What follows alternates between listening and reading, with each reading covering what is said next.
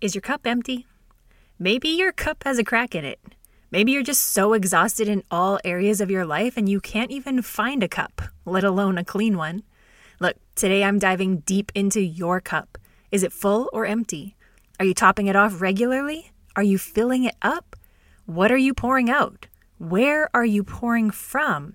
Who and where is your refill station?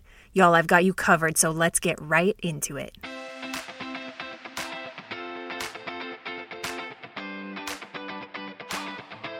Welcome to His Word, My Walk, where my desire is to ignite your spirit, elevate your mind, and yes, even challenge your body. I'm your host, Kayla, just your girl next door, Christian mentor and life coach. For the next 20 minutes, I'll be here in your ear to drop some truth, encourage you, lift you up, and share insight from my own life about how God's Word and my daily walk go together.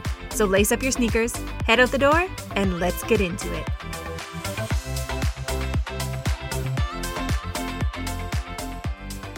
All right, y'all. I'm actually so excited to talk about this today.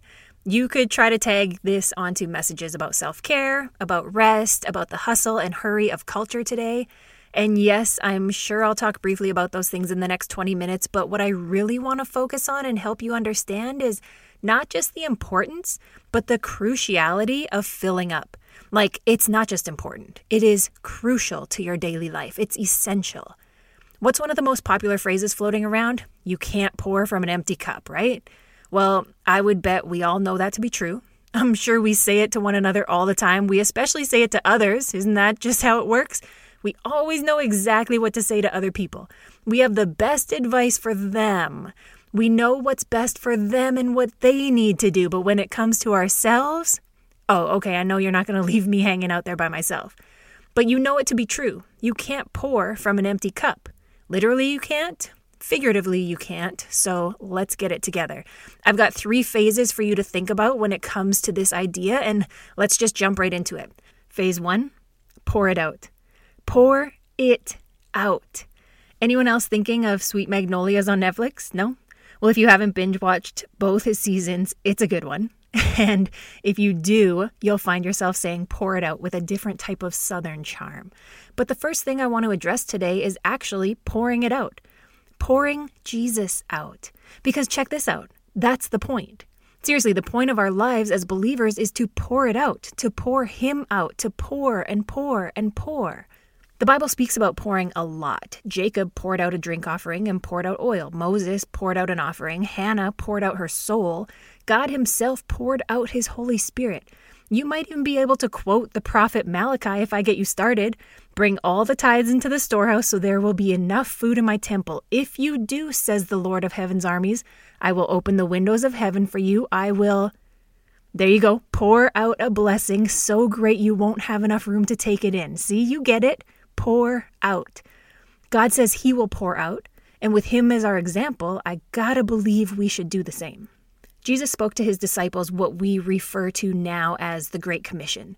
In Matthew chapter 28, verses 19 and 20, Jesus says, "Therefore go and make disciples of all the nations, baptizing them in the name of the Father and the Son and the Holy Spirit.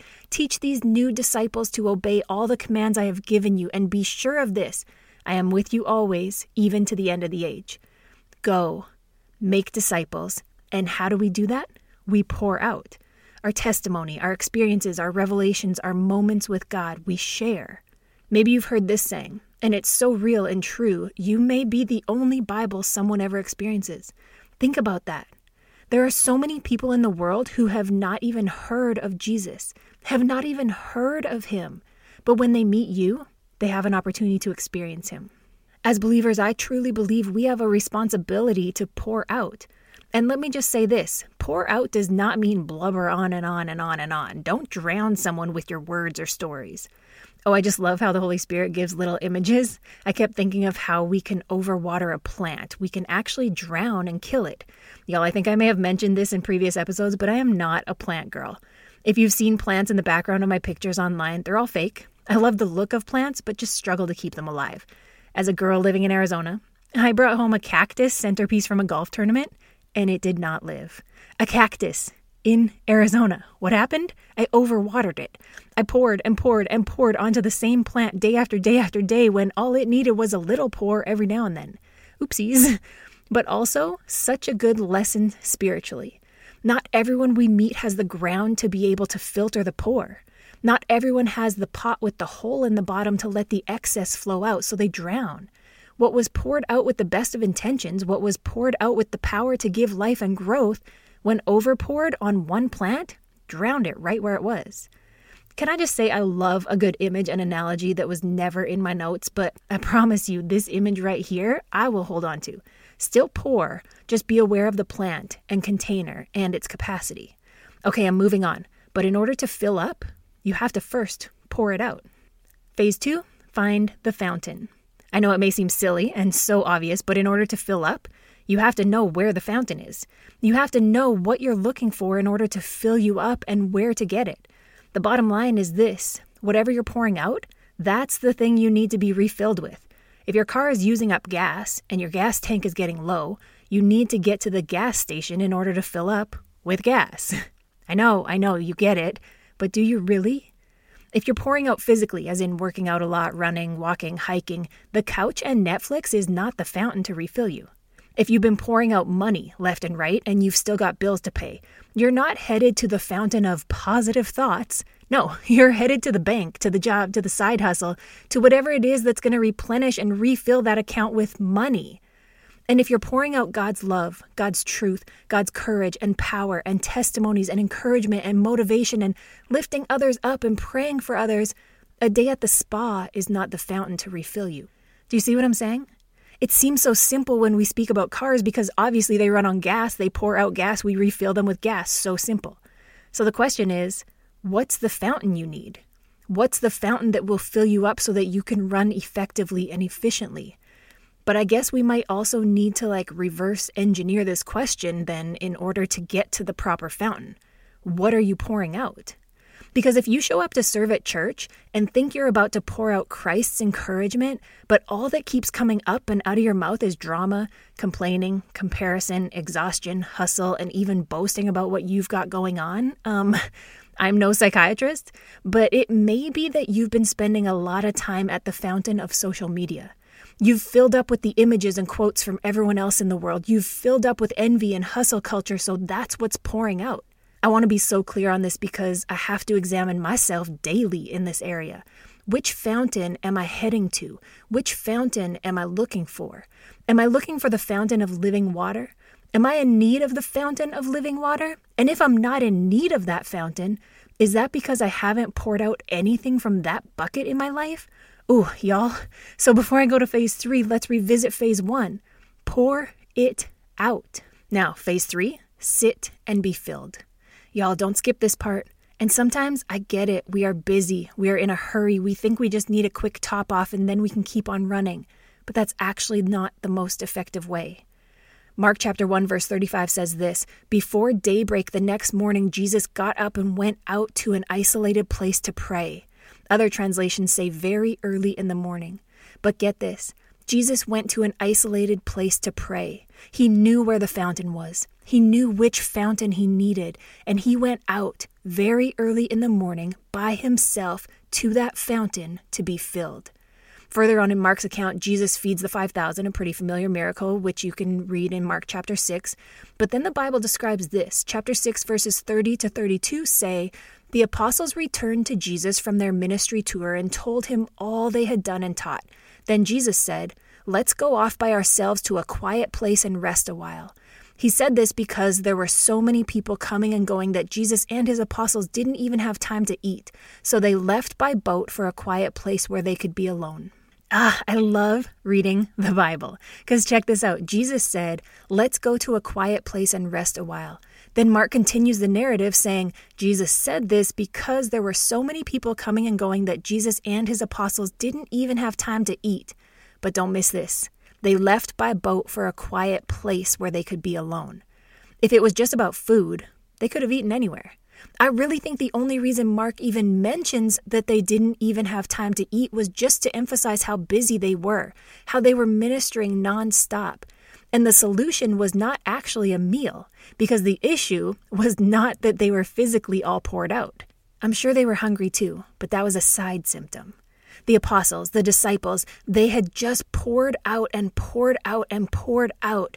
They were preaching and teaching and participating in miracles through Jesus. Their refill, their fountain, was quiet time with Jesus. And they left by boat for a quiet place where they could be alone. It was time to sit and fill up.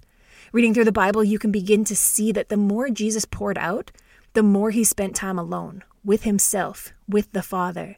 This is the mind-blowing one because he is fully God and fully man, so time alone for him with himself, he is the fountain. Anyway, my mind goes into fun little things like that. But did you catch what I said? The more Jesus poured out, the more he spent time alone. The more you pour out, the longer it takes to fill up. Have you been at the airport hoping for a quick sip of water from the fountain to quench your thirst before boarding the plane, and you're just stuck behind someone with the 64-ounce jug just waiting and waiting? Yeah, the more you pour out, the longer it takes to fill up. Don't miss that point. I'll share with you really honestly that as I've been thinking about this and as I've been doing some studying, I've had to actually flip the question on myself. I've asked the Holy Spirit to help me examine myself around this. Am I pouring out? What fountain am I going to? And am I sitting to be filled? Now, we can clearly see areas of our daily lives that we go through these phases. There was a time I was an assistant store manager at Lululemon. Now, if you have never walked into a Lululemon Athletica store, it's an atmosphere. The music is loud, the people are everywhere, and there's just a lot going on in such a way that it's like this calming and helpful chaos. I would pour out on those shifts, helping guests, helping employees, phone calls, dealing with budgets, all of it with the music on a level that for some reason could not be turned down. After a shift at work, I would go home, purposely go sit out on the balcony alone and just sit in silence. That was my fountain, and I would sit there and fill back up in silence. Do you know that the term breakfast means breaking the fast? Did I just blow your mind? You have fasted all night. Now you break the fast. Your body's used energy to breathe, to function for however many hours, and now you just need to refill. You've been in a state of fasting. Now it's time to break the fast.